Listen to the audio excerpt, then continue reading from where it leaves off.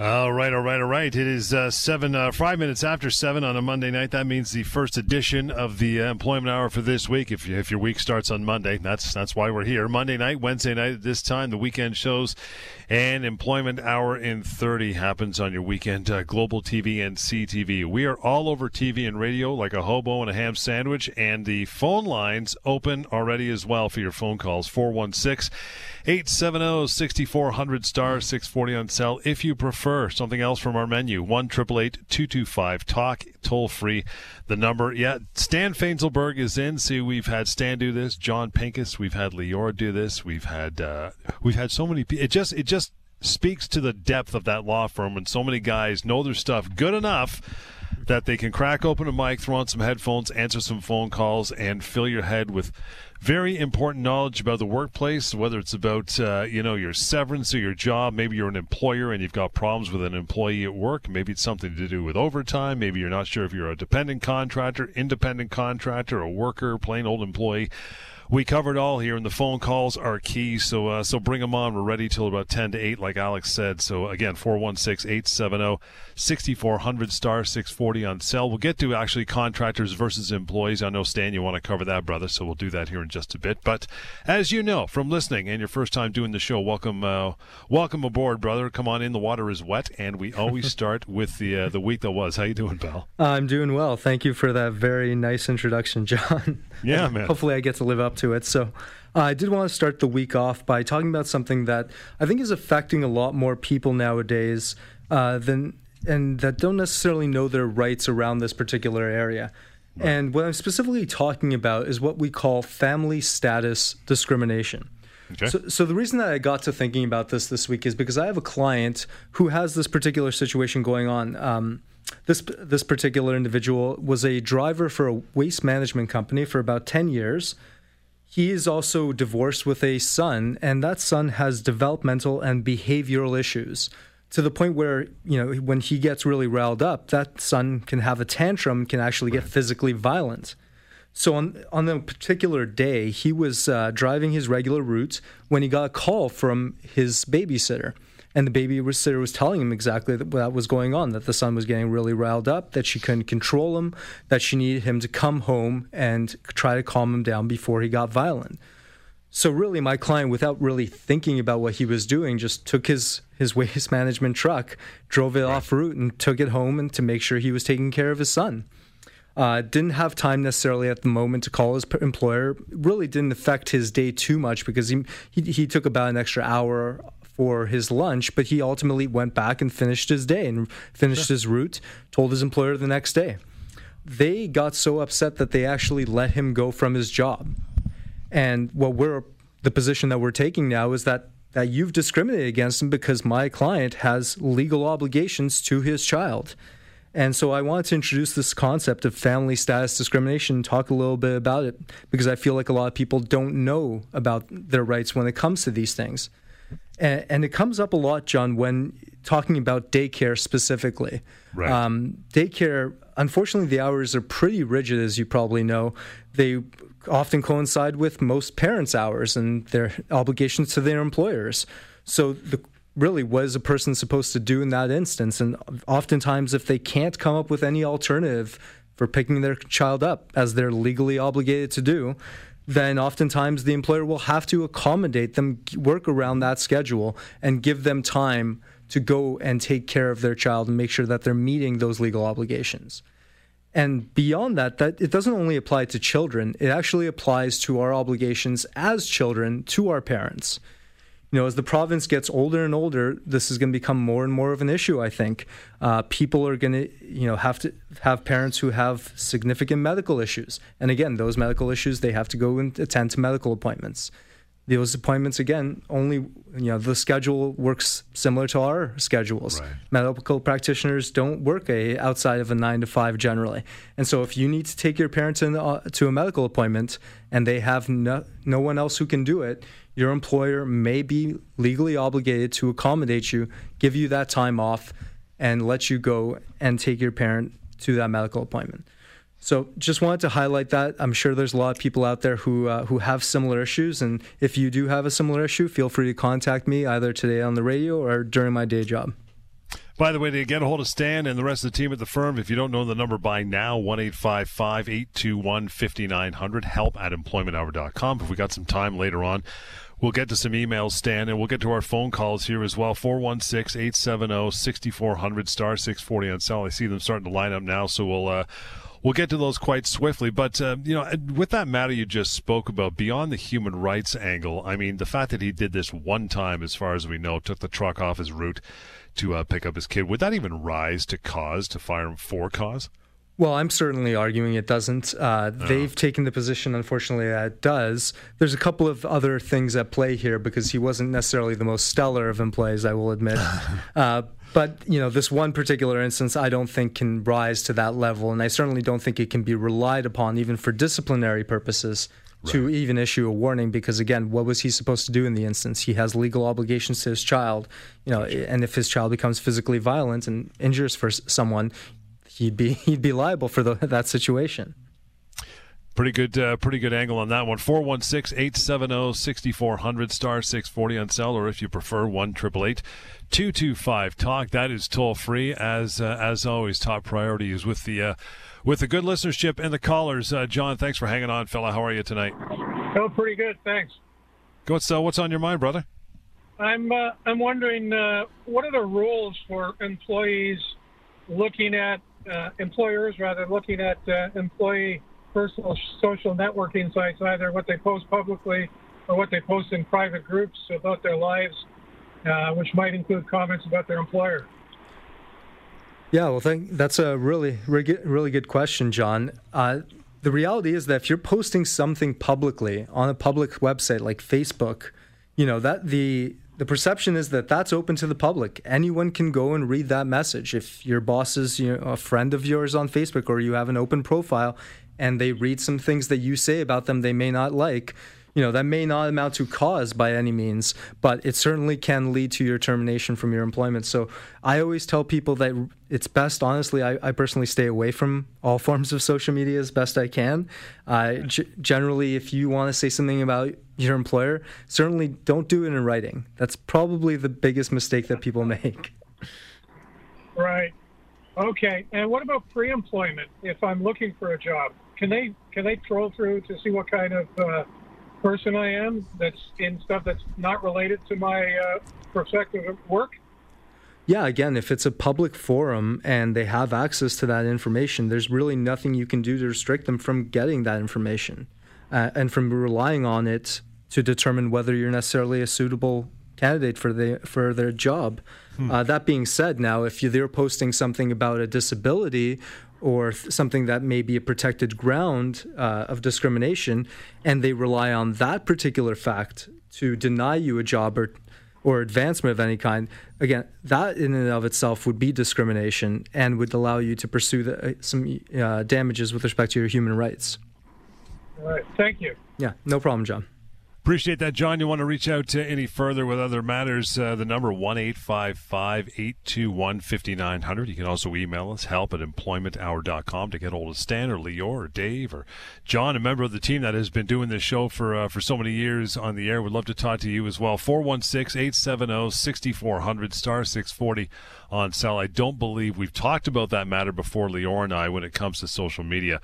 Do they have a right to know your passwords and access to if you're on a work computer? Can they do that?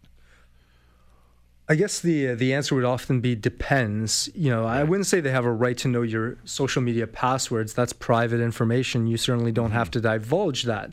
But at the same time, there are certainly tools that allow them to restrict your access to these websites at work.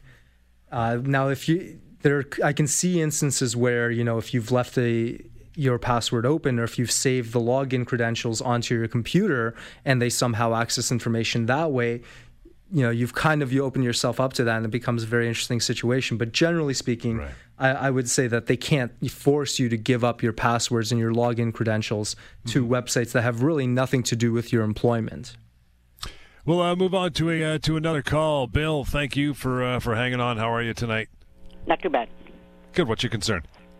Well, I got a situation where I'm a salary worker, and my boss told me that since I'm on salary, we had a holiday last week, and he said, okay, you got paid for the holiday, but I expect you to work Saturday to make up your time.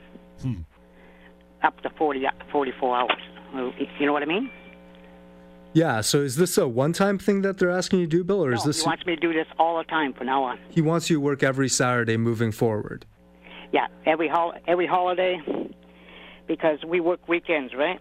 I see. So he wants me to work for free on those weekends with his salary. This is just to replace a holiday? Yeah. Well, it's a holiday during the week. So, I mean, the whole idea of a statutory holiday is to give you a day off. And it's doesn't give your employer an opportunity to replace your day off by making you work a different day. And that would be a very clear, I think, violation of the Employment Standards Act and the provisions that relate to statutory holidays. Again, at the end of the day, the holiday is there so you can have that time off. It's not so it can be replaced and make you work another Saturday to replace it. But he not only makes you work that day, but he's not paying you for that day. Yeah, again, that's even more egregious in that situation. As I understood it, though, he was trying to view it as, well, I paid you for the holiday, so you're going to make it up to me on Saturday. Yeah, because you're on salary, and I expect you to work so many hours a week. Well, it doesn't matter if you're on salary. Generally speaking, if you're a salaried employee, statutory holiday days off are built into your salary, whether your employer knows that or not. So again, he cannot force you to work that Saturday to replace the statutory holiday you had off, and he certainly can't force you to work for free by any means. I told him that, and he said, no, that's the way it is, that's the way it's going to be. Well, then you're getting into certainly constructive dismissal issues, and if you want to talk about that, we certainly can get into that as well. Okay. Maybe I might do that. Would be a wise idea, Bill. I'm going to give you a number to call and make sure you write this down because I can see this one escalating rather quickly on the other side of the table for sure. That number's 1-855-821-5900. Again, 1-855-821-5900 to get a hold of Stan or a member of the team when the show is done. help@employmenthour.com. By the way, Bill, is the email address. We'll take our first short break here of the night and wait for the phone calls. You got some time now to call in, ask your questions just like that. 416-870-6400, star 640 on cell. Monday night edition of the Employment Hour here on Global News Radio.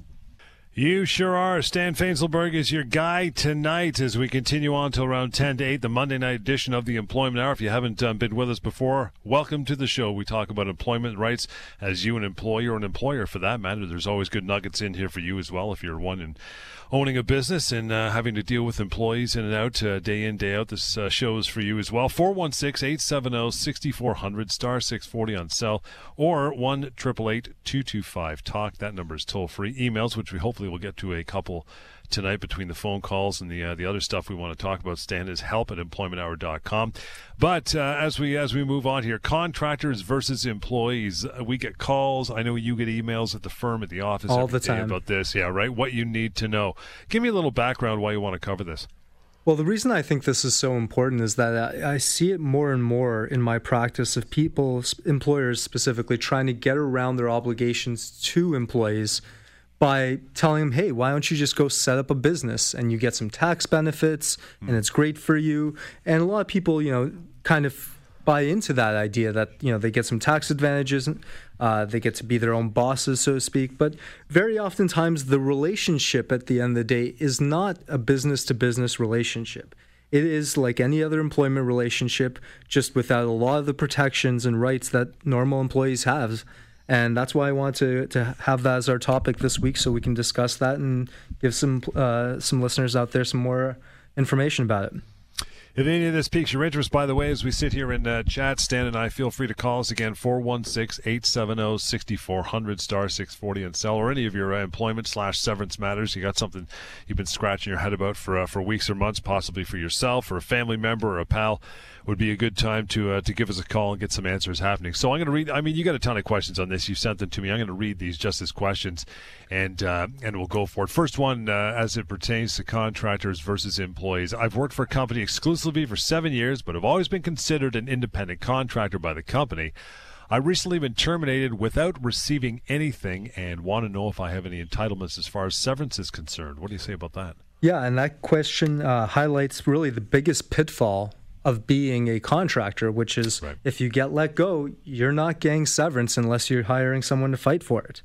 And this particular individual, there are certainly in the question some factors which I consider pretty strongly to be indication that it's a employment relationship. And I mean, the first one that jumps out is really that fact that he's worked exclusively for one company for 7 years. It's really hard to call yourself a contractor, an independent contractor and then at the same time work for one company exclusively for that length of time. Well, yeah. Absolutely. We often talk, and I know Lior said this, and you guys have had this chat, that if you're a plumber, is a perfect example of a contractor. Comes to your house, fixes your stuff, moves on next door, fixes their stuff down the street, he does more stuff. I mean, he's a true contractor, right? Absolutely. And if it was that easy, as we've said as well, I mean, every corporation in the world, from the mom and pop shop to Amazon, would call everybody a contractor, because, as you pointed out, the biggest pitfall of being on the receiving end of that is you don't get severance. So there would be absolutely no obligation on the part of the employer. The law's not that dumb. It's smarter than that, right? Yeah, at the end of the day, the law doesn't care what the parties call themselves. Right. It really only cares about one thing, and that's what is the substance of the relationship. Now, what does it look like? Does it look like an employment relationship? Because if it looks like an employment relationship, legally speaking, it probably is.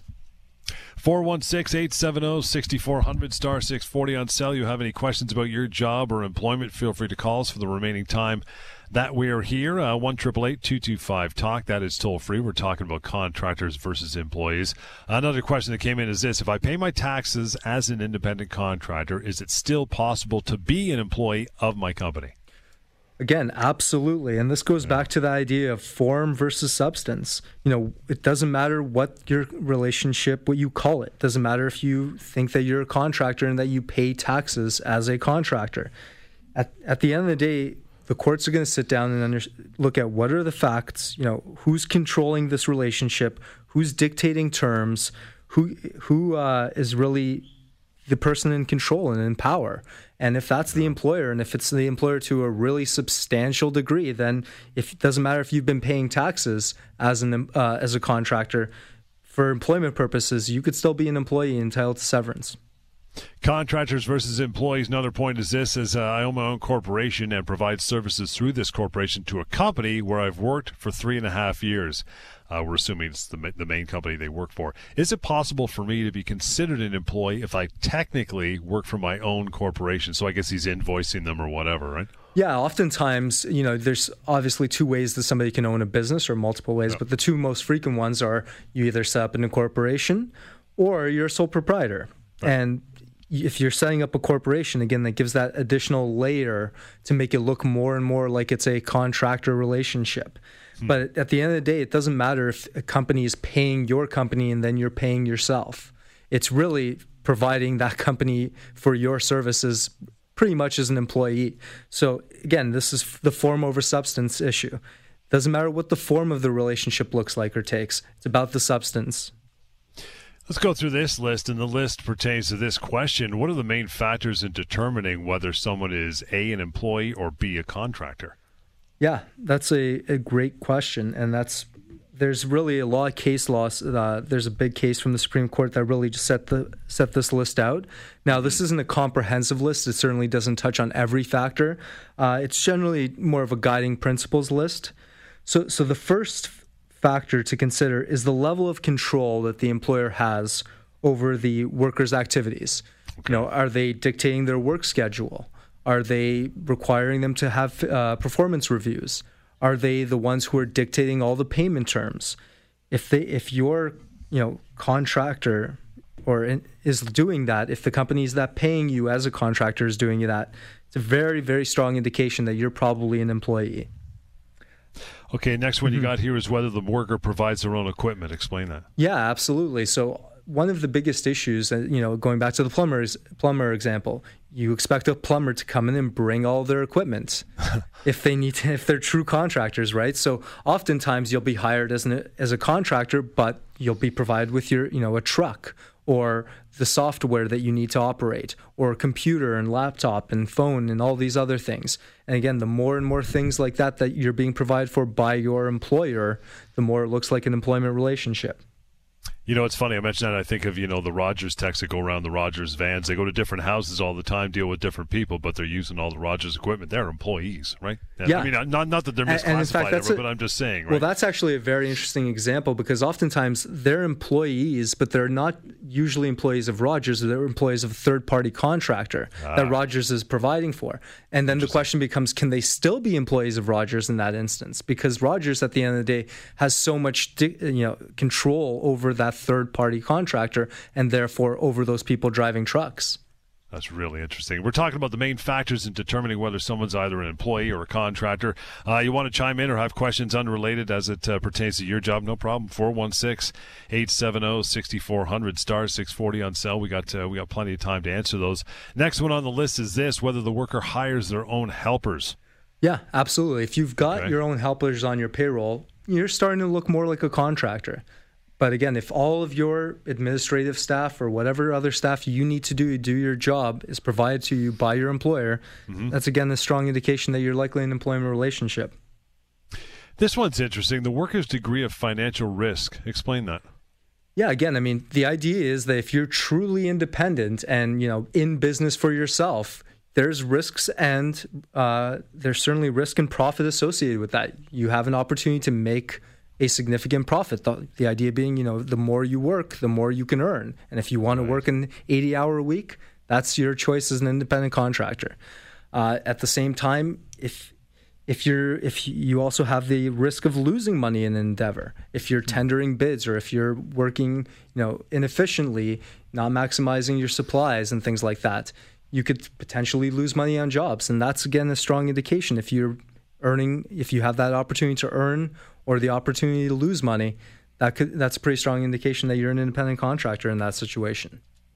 What does this one mean? The worker's opportunity for profit. Yes, similar kind of interconnected between the two. As an independent contractor, you can choose to work more hours. You can choose to take on more jobs. You can choose to only take on the most lucrative jobs if that's what you want to go for. It's that opportunity to earn profit, to run the business, that makes you a true independent contractor in that situation. And I guess the same thing applies for this, and that is a worker's degree of responsibility for investment and management. Yeah, again, it kind of speaks to also the integration part of how integral you are to the employer's operations. If you're a sales guy who's an independent contractor, and that's the most important fundamental aspect of what this employer does, how can you really disassociate your business from the employer's business in that situation? And so the more integral you are to the employer's operations, the more and more, again, it looks like an employment relationship in that situation.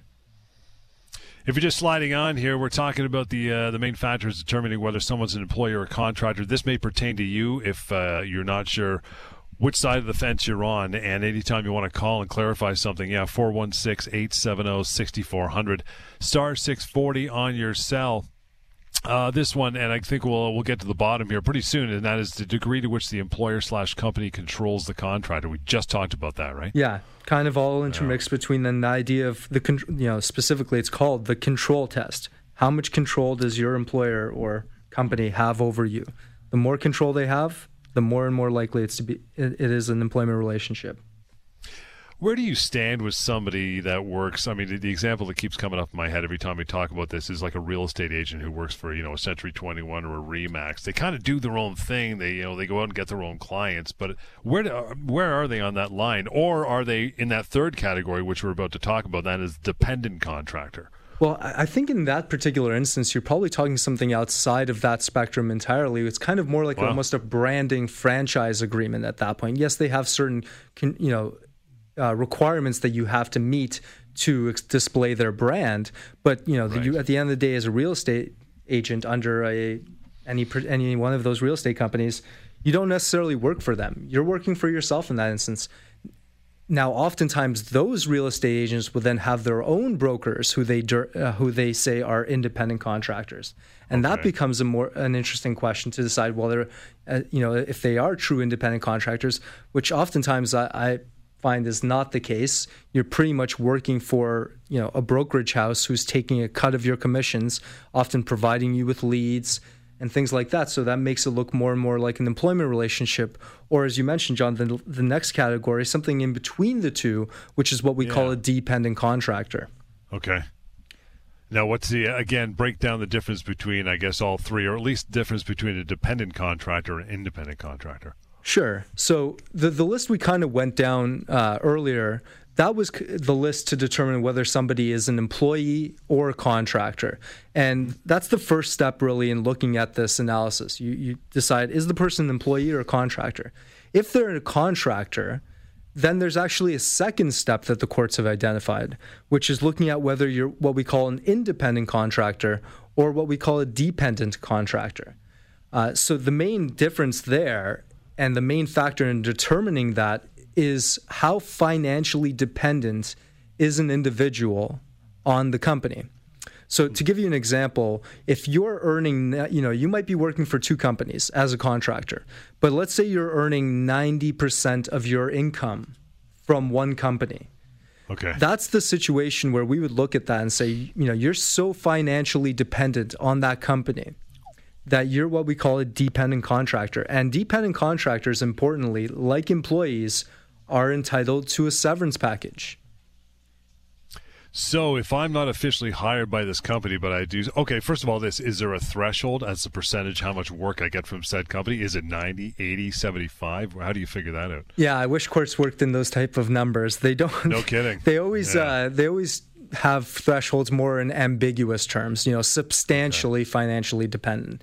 And what that means could mean a lot of different things in a lot of different contexts. So there's no real, number that you can point to and say, oh, I know I've crossed that threshold. I'm a dependent contractor. Right.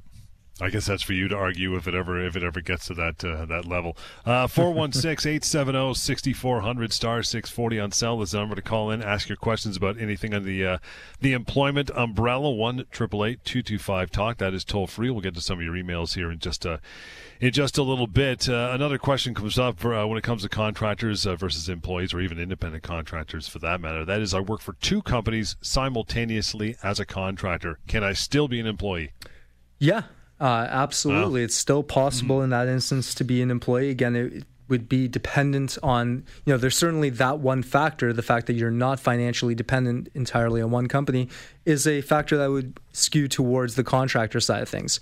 But the other factors, if the company controls everything you do, if they're dictating all the terms, if they're reviewing your performance, if you're part of a team that's full of employees, if you have people who actually report to you, you can still be an employee in that instance. And another important thing to know is that employees can work for more than two companies. You can be an employee of two different companies at the same time. It's funny, though, and I'm going to mention this. We haven't talked about it yet, and I'll tell you why. SeverancePayCalculator.com. If you want to figure out pretty quickly what your severance should be before you sign anything that a company who's just let you go slide over the table to you, check out SeverancePayCalculator.com. And the reason why I mention that is the difference. Independent contractor, if truly an independent contractor, no severance. Employee, yes, severance. Dependent contractor, severance, but is it the same amount? Is it calculated the same way? Is there different deductions? Is it 50% of what an employee would make, or is it the same thing? So it's interesting you bring that up because there's probably been a case in the last few months that touched on this very point and pretty much said that dependent contractors should be treated exactly the same as employees for severance purposes. They get you can't argue that they get less because they're dependent contractors. It doesn't work that way. So that whatever company A who's responsible for 85% of my income, say, if they let me go or if there's no more work from them, I've been contracting those guys for 10 years and I'm in my mid-50s. They could be responsible, and I'm looking at a fairly decent chunk of change as far as severance is concerned, even though I'm a dependent contractor through them. Yes, absolutely. You're looking at the same situation as any other employee who's been terminated. You're looking at a financially difficult situation, a period of reduced income, and that's really the purpose of notice in these instances in severance. It's to bridge that gap, to give people some security while they're out there trying to decide what they're going to do next. Stan Fainzilberg is here doing the show tonight in Loyor's absence, and John is off as well, so we're covering all the good things we do in the show on a nightly basis when it comes to Monday, Wednesdays, and the weekend shows as well. Been talking a lot about people in the situation of being an independent contractor or dependent contractor. Any potential consequences if one is found to be an employee at law, say 15 years down the road? We always get this every time we talk about this subject. Someone on the phone line goes, oh, you know what? After hearing all this, I think I might have gone down the wrong path. I'm not an independent contractor. What are the pitfalls? Well, there's certainly one big pitfall, and that's the potential from a CRA perspective to have your taxes assessed. If you've been claiming taxes as a contractor for the last 10, 15 years, there's certainly the possibility that if a judge decides, hey, you're an employee, the CRA may take a look at that. And oftentimes you can argue that, well, I didn't know, I believed it to be a true contractual relationship. You can voluntarily disclose it to CRA and they will forgive a lot of the penalties. But that's one thing that I tell employees all the time who want to go down this path. You got to be wary of going necessarily too far or getting that decision, because there could be CRA consequences after that. Want to get into some emails? You want to send one along in the remaining time here, help@employmenthour.com, or otherwise you can call when the show is not on. That number, 1-855-821-5900. Tony, your email's up first. Tony writes in, says, I think I have been unfairly dismissed. They have just terminated my employment after over 2 years of work with a clean record. Can my boss just do that without any warnings? Yeah, that's a great question, Tony. The unfortunate reality in Ontario is that your employer can terminate your employment for any reason as long as they complete two factors. As long as it's not discriminatory, as long as they're not discriminating against you on the basis of family status, if they choose to terminate you in that situation, and as long as they provide you with what you're legally entitled to in terms of a severance. But nevertheless, I mean, even if you don't have any warnings, even if you believe you're the greatest employee that company's ever seen, at the end of the day, the courts are not going to tell an employer how to manage their own workforce. And it's funny. I know you've probably run into this as well with the daily practice, because we've talked about this. It's you guys spend so much, but even before when you get to the conversation of severance and how much they're really owed, because almost guaranteed they're going to be shortchanged on whatever severance offer they're given. Almost always. In that envelope, you always have to get over that first hump of, man, I can't believe I got fired. How dare they do that? How can they do that? I was a good employee. There was no warnings. You kind of got to push past that and say, you got to look at the pot of gold at the end. Don't worry about why. If they didn't like your T-shirt, they could actually let you go. But if they give proper severance, that's the part you fight so long and people have trouble getting their head around, right? Yeah, absolutely. I mean, it's completely understandable. It's working is such an integral part of a person's life, and it's so personal when you get fired. I mean, it's easy to speak for us objectively, sitting here from 1,000 feet up talking about it, but when it happens to you, it's hard not to take that personally. Yeah. Cheryl's email up next. Cheryl says, during a recent shift, I was harassed by a coworker, and now I'm no longer feeling safe at work. My manager has decided to protect my coworker, who happened to be one of his good friends, and said that if I don't return, it'll be treated as a resignation. This is just a big bowl of wrong, man. What should she do? Yeah. Well, I'm really sorry to hear about your situation there, Cheryl. I mean, it certainly sounds very difficult, and your employer is way offside in what they're trying to do here. There's a couple of things you can do. I mean, firstly, you can go number one to the Ministry of Labor and file a harassment complaint saying that my workplace is not safe, and I want the ministry to come in and do an evaluation and tell my employer how to do it by the book and make sure that it's legal and keep me safe in that workplace.